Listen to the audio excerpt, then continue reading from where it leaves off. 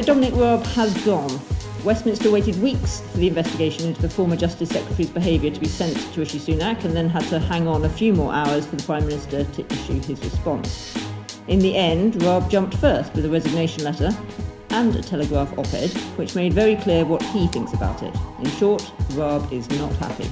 So we've reassembled the IFG podcast team on Friday afternoon to react to Adam Tolley's report, Dominic Raab's resignation and Rishi Sunak's response. Joining me today are an IFG duo who have worked in government and know a lot about what makes a good minister, and sometimes a bad one. That's Alex Thomas. Hi, Hannah. And Jill Rutter.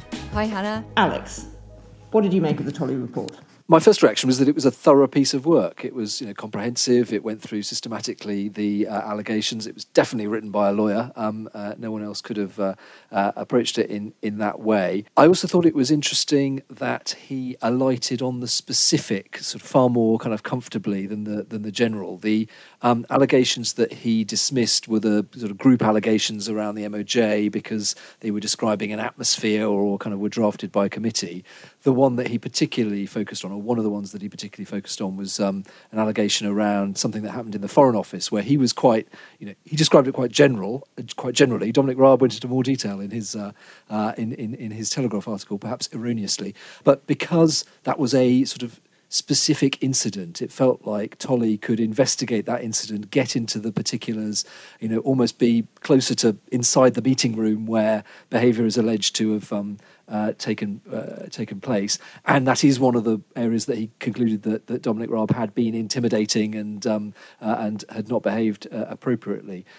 So I sympathised with the difficulty of his task, and I also think when you looked at each individual case, there were allegations that were dismissed. There were areas where he couldn't reach a conclusion. When you looked at the totality of the report, it did seem fairly clear to me that whatever Dominic Raab thinks about it, the Prime Minister didn't have much choice other than to either dismiss him or accept his resignation.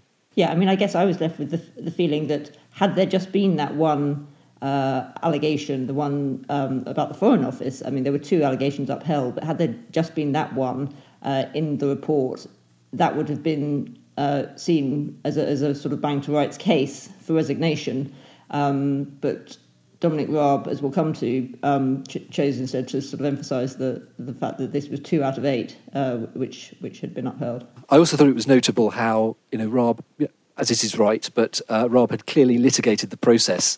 For a man who didn't like his decisions to be litigated, we learned from the report, had obviously litigated this process, very, very thoroughly. And so what Tolley therefore needed to do in the report was to show how he had handled each of those bits of litigation, and he'd agreed with some and disagreed with others. My instinct, I've only read sort of through the report once, and so this kind of initial take was that actually everything that Tolley said was pretty well reasoned, and so where Raab had a case, he had agreed with it, and where Raab didn't have a case, he'd dismissed it. And so, and the same applied to the allegations that civil servants had made.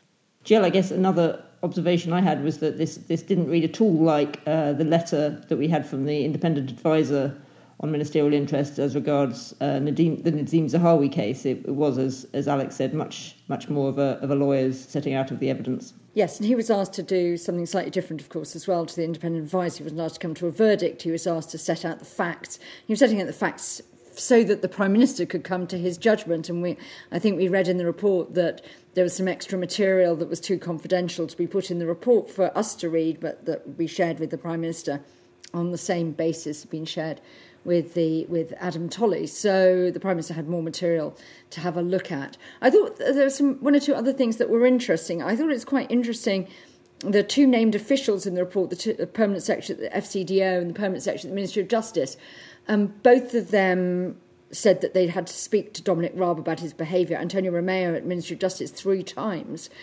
And Dominic Raab contested whether there'd been any conversations there with him, and Tolley decided that actually he believed the civil servants, not Dominic Raab, which I thought was quite an interesting piece. But I think Alex is right. You got the sense there was quite a big tussle.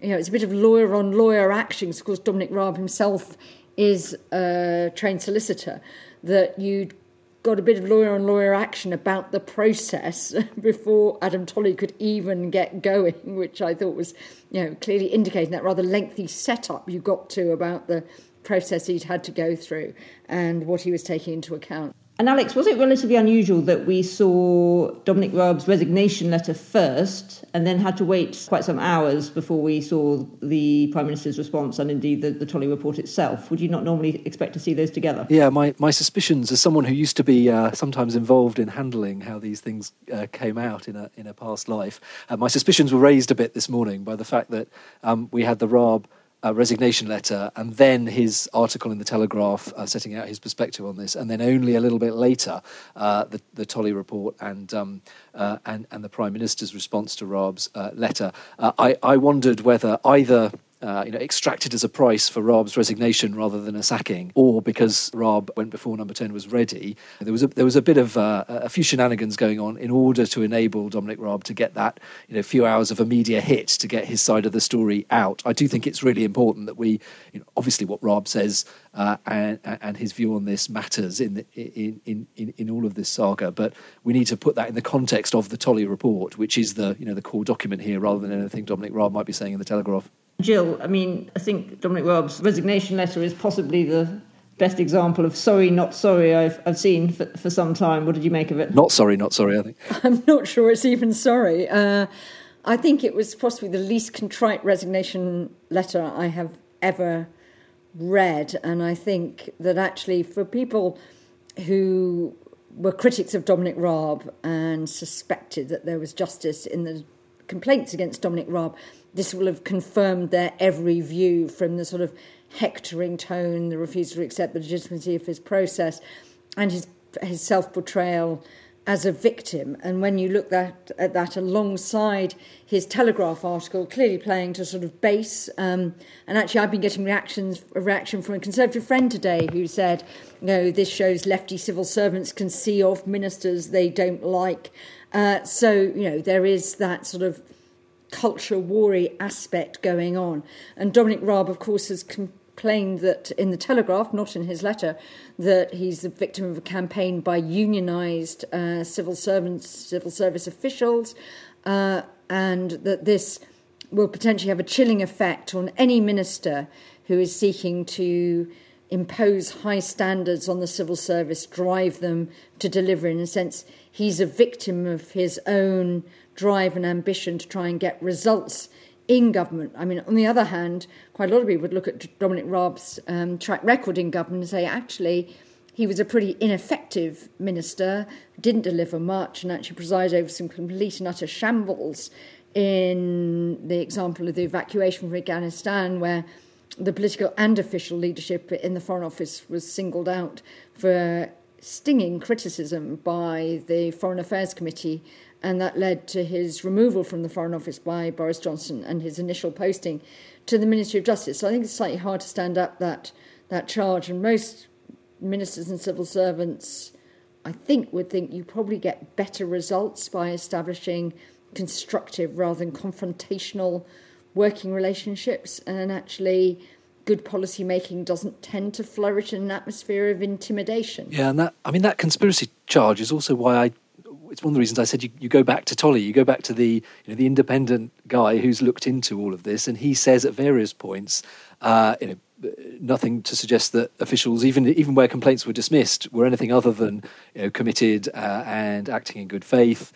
He talks at one point about there not being any evidence of kind of collusion or collaboration or people tailoring their stories to fit together. So that is, that's the official view of the inquiry that Dominic Raab himself requested. And I think it's quite notable that Tolley singles out the bravery of the junior officials in the Ministry of Justice for initiating the first complaint, which, even though he doesn't uphold that because it's too general, actually says paves the way for more senior people to come forward with specific complaints. So I think it's quite interesting that Adam Tolley, an employment KC appointed by Rishi Sunak to do this job, comes to quite a different interpretation of what went on than whatever. And rather than a sort of chilling effect, you could say that actually what Adam Tolley's report does is quite usefully start to sketch in that slightly blank zone where some ministers may not have been aware of what behaviour might start to offend against the requirements in the ministerial code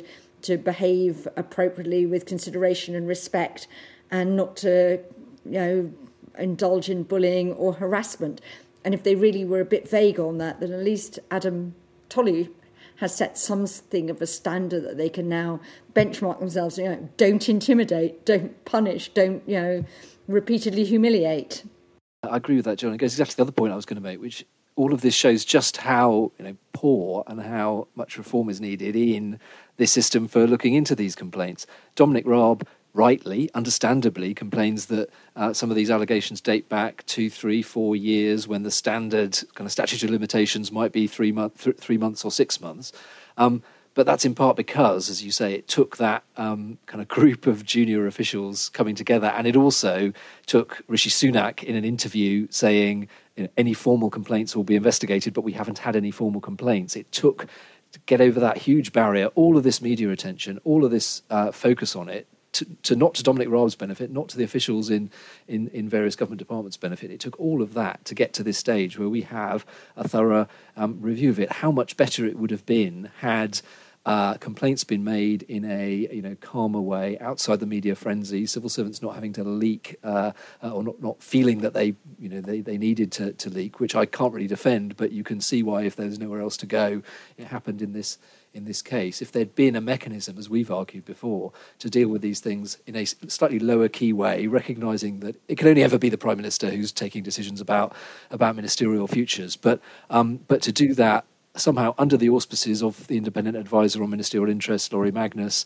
have a group, a committee or some kind of group to look into these things and to take the heat out of it, but while giving everyone, ministers, civil servants, everybody else, assurance that there's a proper process that is followed. What I thought was really interesting was clearly the Permanent Secretary is assuming Adam Tolley is right, and they did speak to Dominic Raab about his behaviour, which is what you'd normally expect to happen. If something's going wrong like that, you would normally expect that the Permanent Secretary would raise that with the Minister and say, Minister, you should be aware, can you please reflect on this? But that didn't have the required effect. So that, in a sense, was the way in which the civil service used to, tries to deal with these things, absent a proper, more effective process for elevating these concerns. So I think it's really interesting. Could other press have done it? Because I thought one of the most intriguing paragraphs in the Tolley report was right at the end, when Tolley notes that actually, since the investigation started, Dominic Raab, now aware that he's being investigated,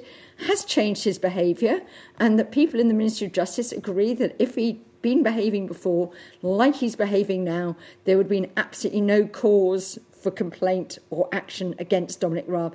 And frankly, Dominic Raab will be turning up for work on Monday as Secretary of State for Justice. So in a sense, he's also a victim, not of quite what he thinks he's a victim of, but he's a victim of having a system which doesn't actually call out ministers effectively enough and tell them, put them on notice that really they do need to, shape up a bit and put their behaviour into a sort of more acceptable place, and then they can keep their jobs. I do agree with that, Jill, but there is the other interesting reference in the report that talks about, because Dominic Raab wasn't accepting some of the points that Tolley clearly found were convincing and put to him, that there was a danger that he might, the behaviour might be repeated. Alex, what did you make of Sunak's letter in response to Raab's resignation? So I thought another interesting aspect of this, clearly it was designed to be a very supportive letter, to give Dominic Raab a positive send-off. Raab and Sunak have been allies for a long time. It reflected that.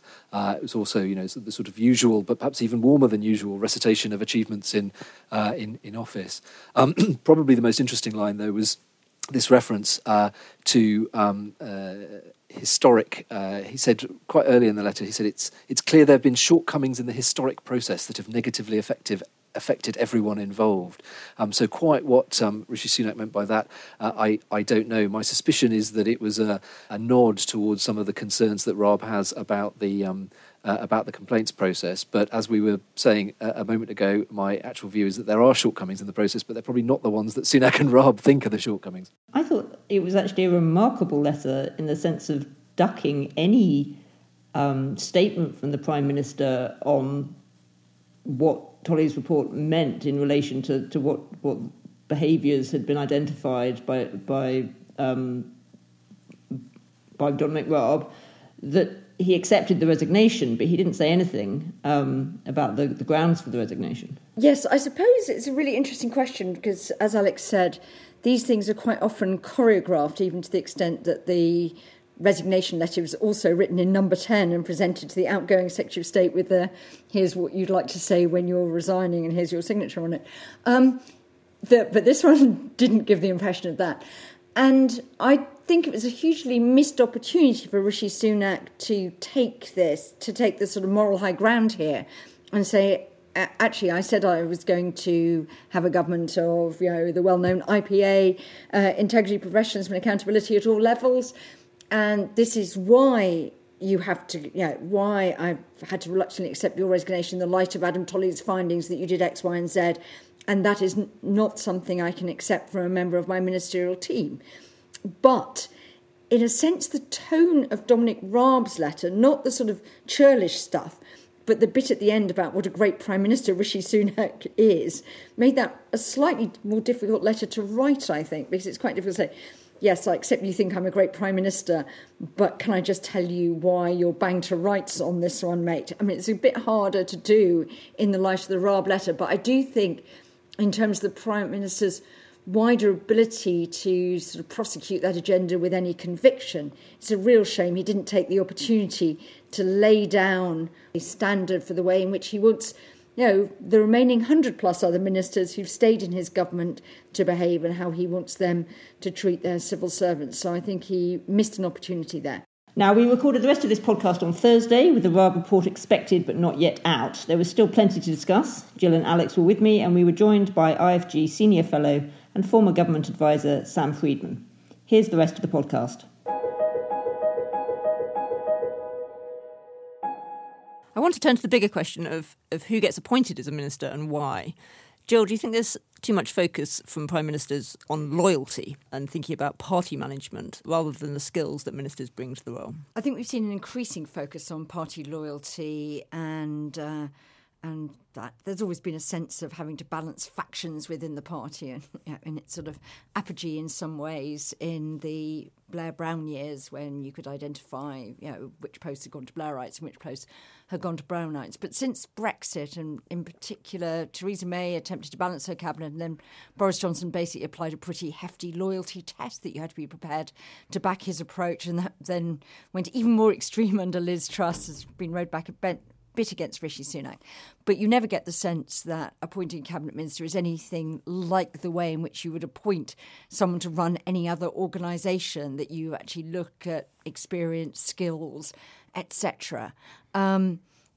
So they are clearly very different appointments. In a sense, obviously they're permanent civil service. They're there to run the department, there to give political steers. So we don't require managerial capabilities. But I think one of the really interesting things in the way we look at ministers is that we don't really have any sort of test about are they able to engage effectively with their department and use this really quite big resource that they're supposed to be overseeing. We just ask some of the political questions. Do they perform in Parliament? Do they have some backing on the back benches? Do they have maybe reasonable political judgment? But the question, are they actually capable of getting their departments to do the job in hand, rarely arises. And I think that's one of the really interesting question marks for me over Dominic Raab, because Dominic Raab clearly does not manage to build effective working relationships with a succession of departments. And the really interesting question is why the Prime Minister, as their effective boss, why successive Prime Ministers seem so unconcerned about that. Because you could imagine if it was any other organisation, you would haul the guy in and say, look, it's not really good if you can't manage these basic relationships, if your staff turn over like tops and your department spend their entire life briefing about how awful you are.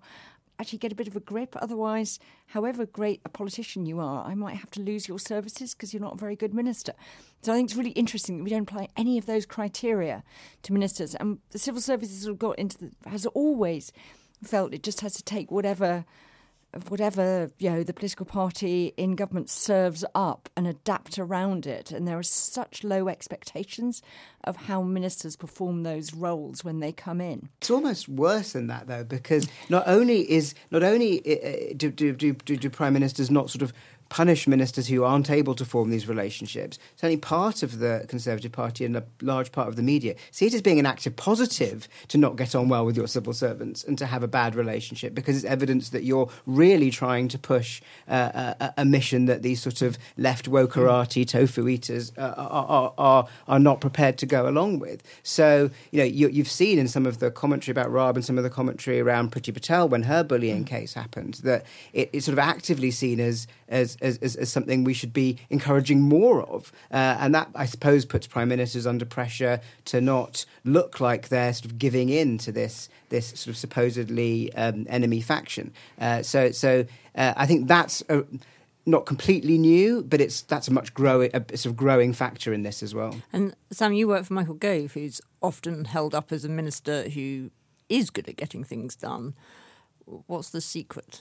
So Michael was quite interesting in this, in that he never, I certainly never saw him raise his voice even in a meeting. He doesn't do things by sort of aggression and upsetting people. You could sometimes tell he was getting upset in a meeting because his leg would start to vibrate violently. That's how I could tell when it was time to clear the civil servants out, and that he was unhappy. But he didn't sort of shout and scream. What he was good at identifying people in departments who he felt were capable and putting a lot of trust in them, even if they were often quite junior. He was good at mixing civil servants with people from outside, like me, who sort of added in something additional, but could work with the civil servants as well. So I think what Michael Gove has, which very few of the current cabinet have, is a real theory of power, of how to make something happen in a department. Most of them just seem to either not be particularly interested in making anything happen, or just get incredibly frustrated when they can't get stuff to happen, and then they get angry and start shouting and screaming at people. Whereas he actually thought about a theory of power as sort of an important tool of being a minister. Alex, is it also partly about ministers having a realistic sense of how things get done in government? Is sometimes some of that frustration coming from a place of not having experience of working through a large organisation? Yes, I think that's exactly right. And I completely agree on, I didn't work as closely with Michael Gove as Sam did, but I completely agree on that theory of power point. I mean, what Michael Gove was able to do, and that was often quite uncomfortable for some civil servants, particularly permanent secretaries who were trying to kind of police boundaries and things, was use the structures that he was able to influence to kind of advance his agenda, and had a real kind of understanding of how to do that. When I was thinking about what makes a good minister, to your question, Hannah, and there's the obvious stuff about being a good parliamentary performer and being able to set clear objectives and so on, but and it's also worth noting that different ministerial jobs require different skills. So a junior minister in the Department for Work and Pensions implementing some complicated programme is doing a very different job to a minister in the Cabinet Office who's trying to bang heads together or whatever. So they are different jobs, and prime ministers need to think about the right people for different jobs. But in the end, I think what makes a really good minister is the ability to bring everything together, bring the political together with the operational, with the media side, and to do that job of synthesis so that you are translating a political programme into something tangible and real. I mean, the other observation, listening to Jill and Sam, is very few people have a full view of how good a minister is. So the civil service will have its view of the good and the bad ministers, which is filtered through that kind of operational implementation, do they do their box kind of lens. The media definitely has a view that can be radically different of ministers, depending basically on whether they talk to them or not, or whether they're kind of interesting to have lunch with and so on. Maybe I'm being unfair. Parliamentary colleagues will have another view again of ministers, and the political party will have a view. So it really is incumbent on the Prime Minister to be the person who thinks very carefully about the skills that ministers have in those political, presentational, parliamentary and operational spheres, because the civil service doesn't have a monopoly of wisdom on it, but nor does the media. There is a very ancient Institute for Government Reform about how to be an effective minister, which actually highlights in great technicolor the difference between the civil service view of what makes a good minister, which is ability to set direction, willingness to listen to evidence and things like that, and the political one, which is all about quality of parliamentary, ability to perform in public and things like that. So there is really sort of two sets. And as Alex says, you need somebody who can bring those two together. I mean, the sort of person who is focused on the implementation but can't do the politics, can't win battles in cabinet, can't present the policy is a bit of a disaster. It's one of the reasons why actually civil servants, I think, quite often make really quite bad politicians because, if they decide to change over because they don't get the politics and can't close do your that. ears, Keir Starmer. They close your ears. No, well, Frost. David. Who could you be thinking of, Jill? I was actually thinking of Andrew Lansley as my sort of, who I knew as a civil servant and who really failed with the politics of his NHS reforms, failed to present it and think about what actually was it trying to do, how would he convince anyone it was a good idea, so which we discussed on the podcast last week. So I think there really are quite different skills. I think as a civil servant, one of the things you really want is, you do want direction from a minister. You're not there to substitute your views for theirs. You want direction, and that makes it quite exciting, particularly if, like Michael Gove, they set out quite bold and ambitious schemes for doing things. That can be very energising. But you also want the sense that you can get a reasonable hearing for some of the issues you come. The minister may decide to dismiss your arguments and your concerns, but you want the sense that they've engaged with them, and rather than just sort of dismiss you as with a whole bunch of insults that Sam was coming up, So, and I think the best ministers are those who are really willing to sort of listen, engage, and then make potentially quite a different decision, but say, actually, I've heard you, but I'm not persuaded. I'm convinced we should do this, and this is how we're going to do it. And I'm going to listen to your concerns about some of these things, and we'll tackle it as a joint problem, because basically government needs to be a joint enterprise. And that's where I think, when you're concerned about these ministerial civil service relationships breakdowns, it ceases to be a joint enterprise. And then it's really, really bad. And I think you have to go back and say, are there areas where we can look at policies just happening really badly because ministerial civil service relations were sufficiently bad that people didn't dare elevate concerns, couldn't have a rational conversation, couldn't sort of get in to see the minister when something was an absolute priority. And I do think it's really interesting, to see how that plays out. Various difficult subject areas. You really need ministers and civil servants to be able to work effectively and command their different domains and come together, for effective policy outcomes. Just to take this back finally to the standards, the narrower standards issue, is one of the things that the whole Dominic Raab episode has demonstrated the inadequacy of sort of lower level processes within government departments for raising concerns about ministerial behaviour. That's something you wrote about for us a little while ago. Yes, in short, I do think it is, and it has highlighted the very kind of weird power dynamics, not all flowing in one direction, but that exist in departments and in private offices that are most directly supporting ministers. So, I mean, with all of the Raab stuff, this is going back months now, a couple of the things that struck me, one is, it is really hard, it's really countercultural for a civil servant to make a formal complaint about minister. They might, all moan about the boss, as it were, but to make a formal complaint is a very big deal, and that's partly because any formal complaint races from, potentially a very junior minister right to the Prime Minister's desk, for the obvious reason that the Prime Minister is the only person who can make hiring and firing decisions. So there's an asymmetry of power and also of jeopardy there, I think. So one of the things that we suggested, and there's no perfect answer to this, but learning from what's happened in Parliament and elsewhere, is that you need to kind of de-escalate these things sometimes and create, whether it's within a department or somewhere in the Cabinet Office, a place for complaints to go to be considered in a sort of calm and proper way that, yes, ultimately respects the Prime Minister's ability to hire and fire, and that he or she is the only person who can sanction a minister, but just take some of the jeopardy out of these things so that you can resolve allegations of bullying or anything else in the way that they would in a more normal environment, which doesn't mean that it should be a free for all making complaints, but nor does it mean that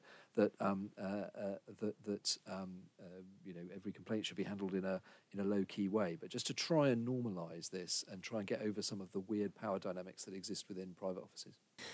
While we're here, Jill mentioned some of our past work on being an effective minister, and I should, of course, plug the IFG Academy. For anyone who wants to know what it takes to be a good minister, they can have a look at our website.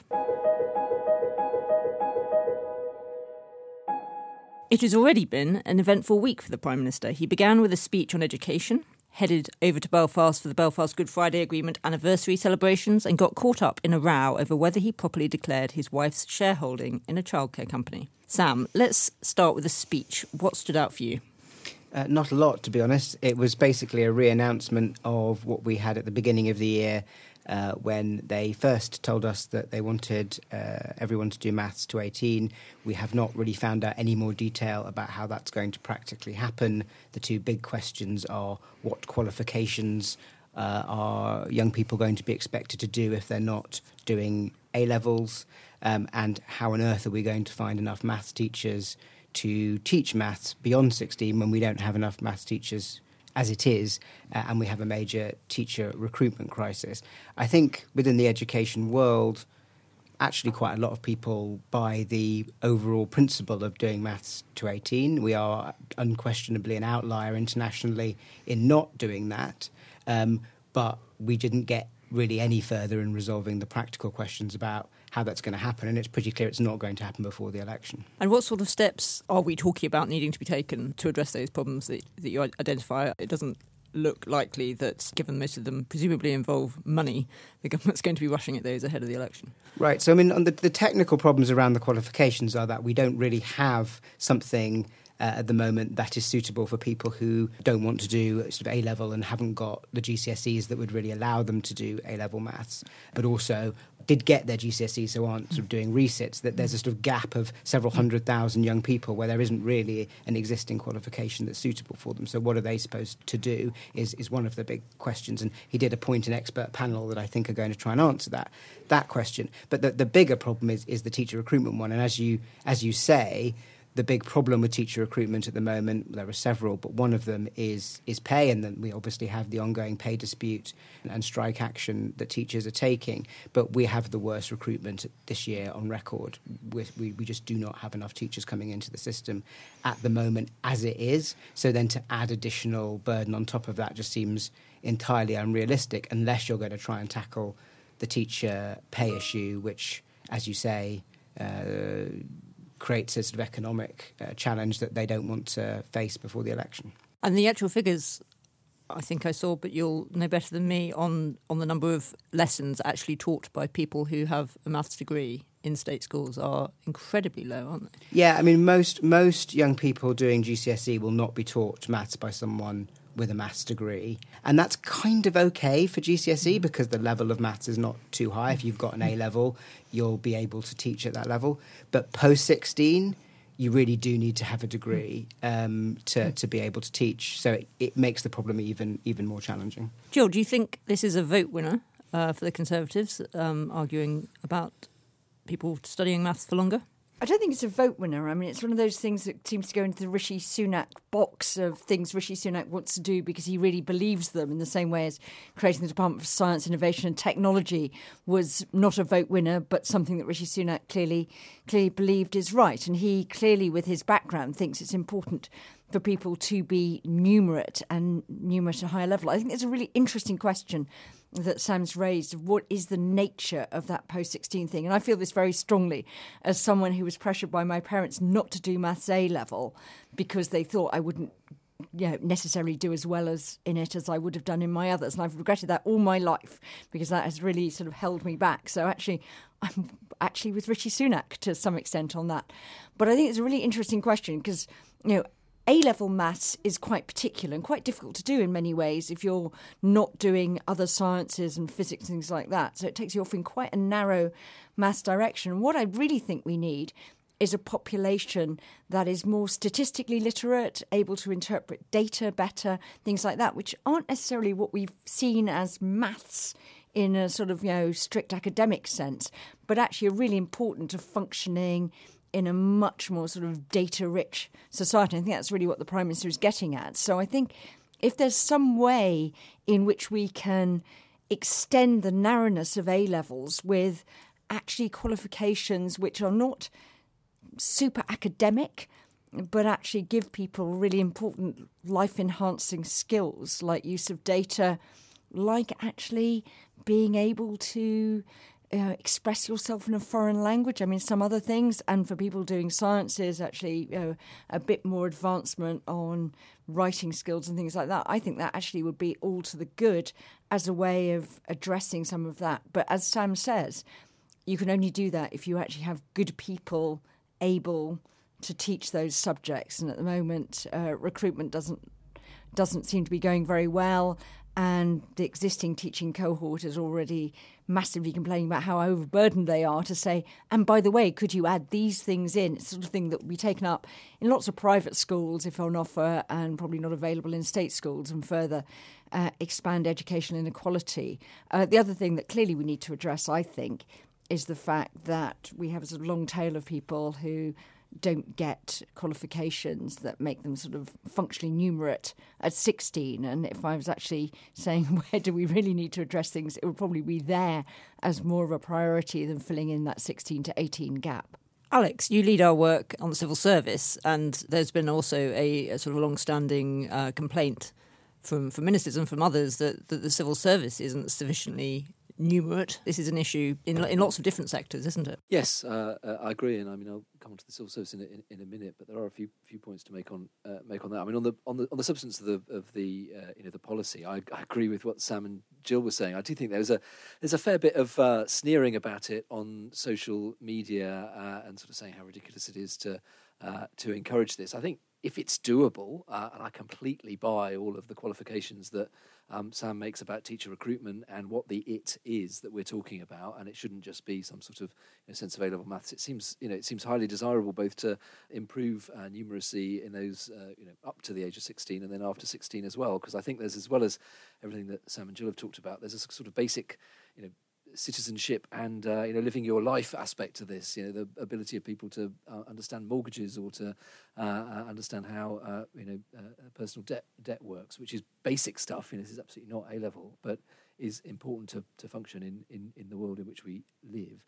On the civil service, yes, I mean, I think it's worth recognising the civil service is more numerate than it used to be. There's more of a recognition of the value of these skills. There are more scientists, engineers, technicians. The finance function is more professionalised than it was, say, 15, 20 years ago, when it was often the case that finance directors of departments weren't qualified accountants or, could easily have been arts and humanities graduates who'd never developed their numeracy skills into the more kind of complex or financial field.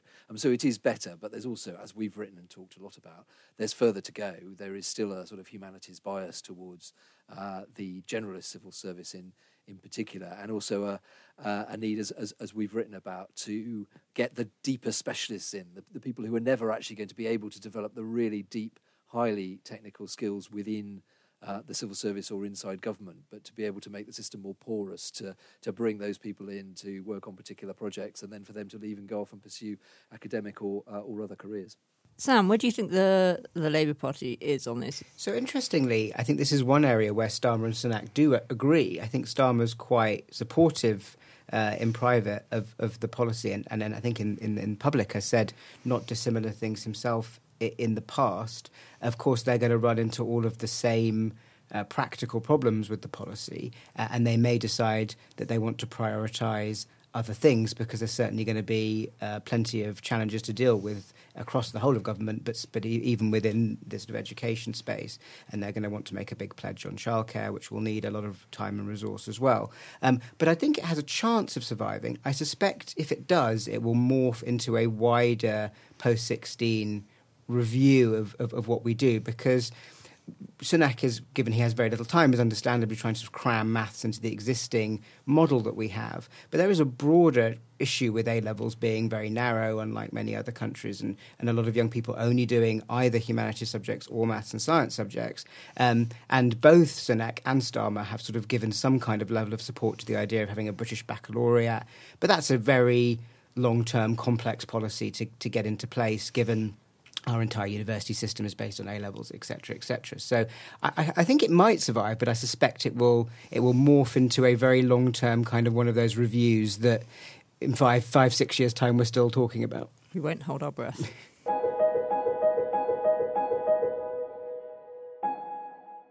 So Sunak's been thinking about how to fix this country's maths problems, but does he have a plan to fix this country's obesity problem?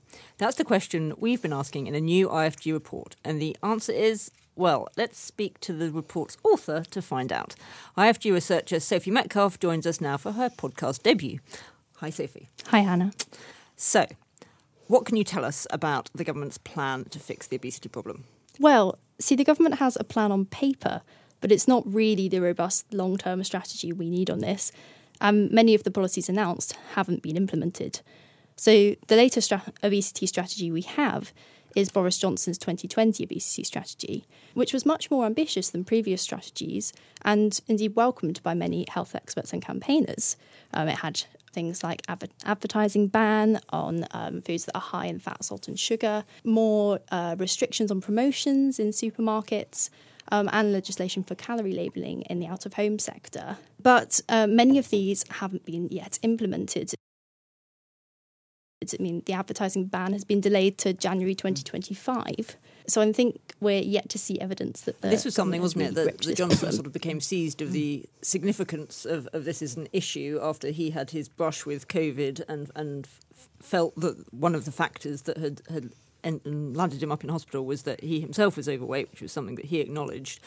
So that does really show that the it can be down to the conviction of an individual politician can give something like this impetus, but then when that politician is no longer there, that falls away if you haven't got a proper plan in place.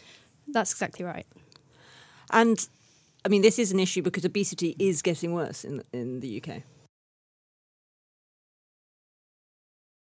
It is, yes, unfortunately, the UK now has the unenviable title of the third highest adult obesity in Europe, behind only Turkey and Malta, significantly higher than comparable G7 countries like Germany, France and Italy. In England, it's got significantly worse, so adult obesity was at 15% in 1993, and it's nearly doubled to 28%, latest figures in 2019. And this is a problem, not just for people's health, especially in England's most deprived areas where obesity-related hospital admissions are 2.5 times higher than in the least deprived areas. But it's also a problem for the NHS. It's costing the NHS an estimated £6.5 billion each year at the moment, only set to increase with our ageing population. And it's a problem for the wider economy. It's estimated to cost 1 to 2% of GDP through things like losses in productivity. And are there other countries that have managed to slow or even reverse increases in obesity, or is this just a common problem that we're grappling with? So it is a problem worldwide. Obesity has risen globally. There are a few countries that have done remarkably better than us in curbing its rise, especially countries like Japan and South Korea, where they have much healthier national diets kind of ingrained there. And that has been through some interventionist policy as well. But the UK is doing significantly worse than other European countries. And why do you think that is? Well, there's not complete clarity about why exactly that is. People like Henry Dimbleby, who wrote the National Food Strategy, understand this area very well, will say it's kind of a combination of our history. We moved away from producing our own food within the UK earlier than other countries. So we've been affected more by the changes in the global food system. There's some that say it's to do with inequality. But basically, there is a process whereby our food system has become increasingly dominated by foods that are high in fat, salt and sugar and foods that are ultra-processed. And that process seemed to have happened especially strongly in the UK. Alex, which government departments own this as a policy problem, or who should be owning it? Well, this is exactly part of the question. And Sophie and Tom Sass, our other colleague who worked on this, have been looking into this in some depth. And it's one of the reasons, actually, why we wanted to look at a number of these kind of chronic policy problems or policy questions, as we've been calling them, because quite often it does seem that one of the reasons why they're so difficult to solve is because of the very, IFG-relevant questions about machinery of government and the organisation of government. So on obesity, it sits basically between two departments, the Department of Health and Social Care and DEFRA, Environment, Food and Rural Affairs. And I think there's an interesting dynamic going on there, because there's a there are questions about the cross-government or cross-departmental coordination of obesity, but there are also reasons within each of those departments why obesity might not have been treated with the sort of seriousness or the focus that it needs. So there's the standard cross-government issue. Department of Health sees it mostly as a DEFRA question. DEFRA sees it as a health question. Health teams in the DHSC look at it, principally through that lens, and DEFRA comes at it more from the kind of food industry lens. And then there's a coordination question there over it falling between the two stools. But within the departments, you could say that in DHSC, that is a department that is very dominated by the NHS and the kind of hard-edged aspects of the healthcare system. There's a long-standing critique that public health and these broader preventative questions around health are underpowered within DHSC. So that's a further reason why institutionally it doesn't always get the grip that it needs. And then within DEFRA, there is a critique. I sometimes think it's a bit overdone, but maybe that's just me as an ex-DEFRA civil servant, that DEFRA's a bit captured by the food industry or the agriculture industry, the production and the manufacturing side of food, and so isn't taking on some of the interests that clearly exist in different ways around obesity and food production. I also think within DEFRA, even though food is in the title of the department, DEFRA doesn't actually spend that much time or devote that much resource to thinking about food as food. It spends far more energy thinking about agriculture as a sector. Or looking at, understandably, flooding and climate and adaptation and things like that. So food has often been underpowered, and it did take Michael Gove injecting political energy and almost deliberately putting in Henry Dimbleby, who was a non-executive director at the time, as a bit of a disruptor to try and shock the department into spending a bit more policy time on food. But all of those sort of institutional reasons have combined to create this kind of sort of path of least resistance almost that has led to the negative outcomes that Sophie set out. The trouble, of course, is that Michael Gove commissioned the National Food Strategy from Henry Dimbleby, but by the time it was finished, Michael Gove had moved on inside government, and you rather got the impression that the new DEFRA ministerial team actually didn't really want this, regarded as a bit of a hot potato with lots and lots of difficult questions in it that it would really rather not address, which is why that sort of momentum has gone, and why I think Henry Dimbleby's become increasingly frustrated with the lack of action, having thought that he actually set out the need for a comprehensive food strategy. And that just goes to the sort of thing. It's quite interesting that ministers, and this comes out very strongly from Sophie and Tom's report, that ministers tread so warily on all these diet-related issues. You can contrast that to an extent with another sort of big public health threats, tobacco, where governments actually have more or less consistently over really quite a long time been prepared to use a battery of policy levers to reduce smoking rates quite dramatically. But because we all need to eat, because of big sensitivities, I think, about cost of living, which derailed, I think, some of the Johnson strategy, because of dislike from the Libertarian wing of the Conservative Party, which informed Liz Truss's approach, you have ministers who really don't want to be seen to be lecturing people about diet, but also think that that's what you have to do as part of a food strategy. And I think that's one of the things that comes out quite well. And we also see those headlines, and it's quite interesting that poor Susan Jebb, the chair of the Food Standards Agency, made some relatively innocuous comments about obesogenic environments and things like that to the Times Health Commission, on which I think she's serving.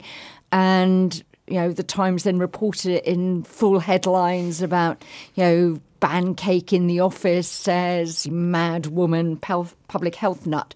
And I think it's that sort of headline that deters ministers from really getting to grips with that. And yet we keep on picking up the bill, whether it's in terms of, increased spending on the NHS, the stuff that Andy Haldane and others have been calling out about the impacts on productivity.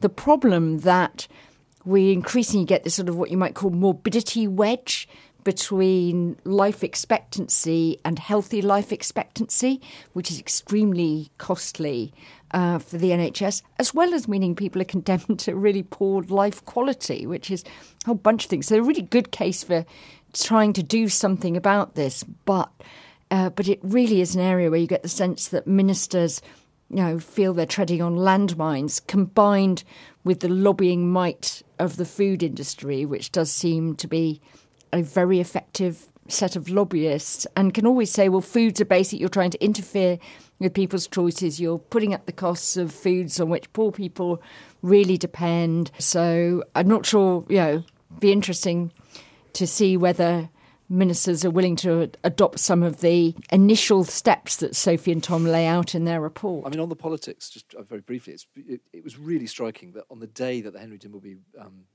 food report came out, Boris Johnson distanced himself from it immediately, despite everything we said about what he'd said previously around COVID. I think I remember rightly, he was giving a big speech, a rambling, odd speech, but a well-briefed speech on levelling up, and was asked about this because it happened to be on the same day, and he immediately distanced himself from it. And from that moment on, for these, for political reasons, but also the institutional reasons, that to get any sort of traction on an issue like this requires the Prime Minister and the centre of government to be banging heads together. So it was immediately obvious that this was going absolutely nowhere for as long as Johnson was Prime Minister anyway. So we'll see where it goes in future. Sam, given the costs, which Jill's mentioned there and are really set out very starkly in Sophie's report, why do you think this is an issue that politicians aren't prepared to make themselves unpopular over? Well, I think there's several things here. This goes obviously well beyond obesity as a problem.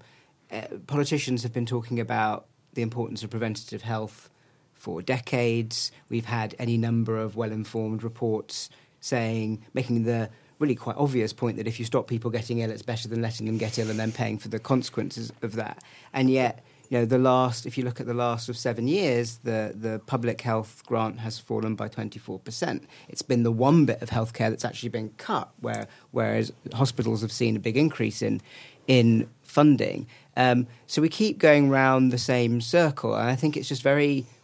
There's a structural problem in British politics that we are terrible at spending money on long-term priorities because of the way we do spending reviews, which are incredibly unstrategic things and will always, in short, mean that Department of Health or any department is prioritising the short-term emergency problem and thus ends up cutting the long-term priority. So I think, as Alex was saying, in terms of departments, but also in terms of the way that we make spending decisions, there are just fundamental structural problems in the way Westminster works that stop something that everyone will agree on in principle from actually happening.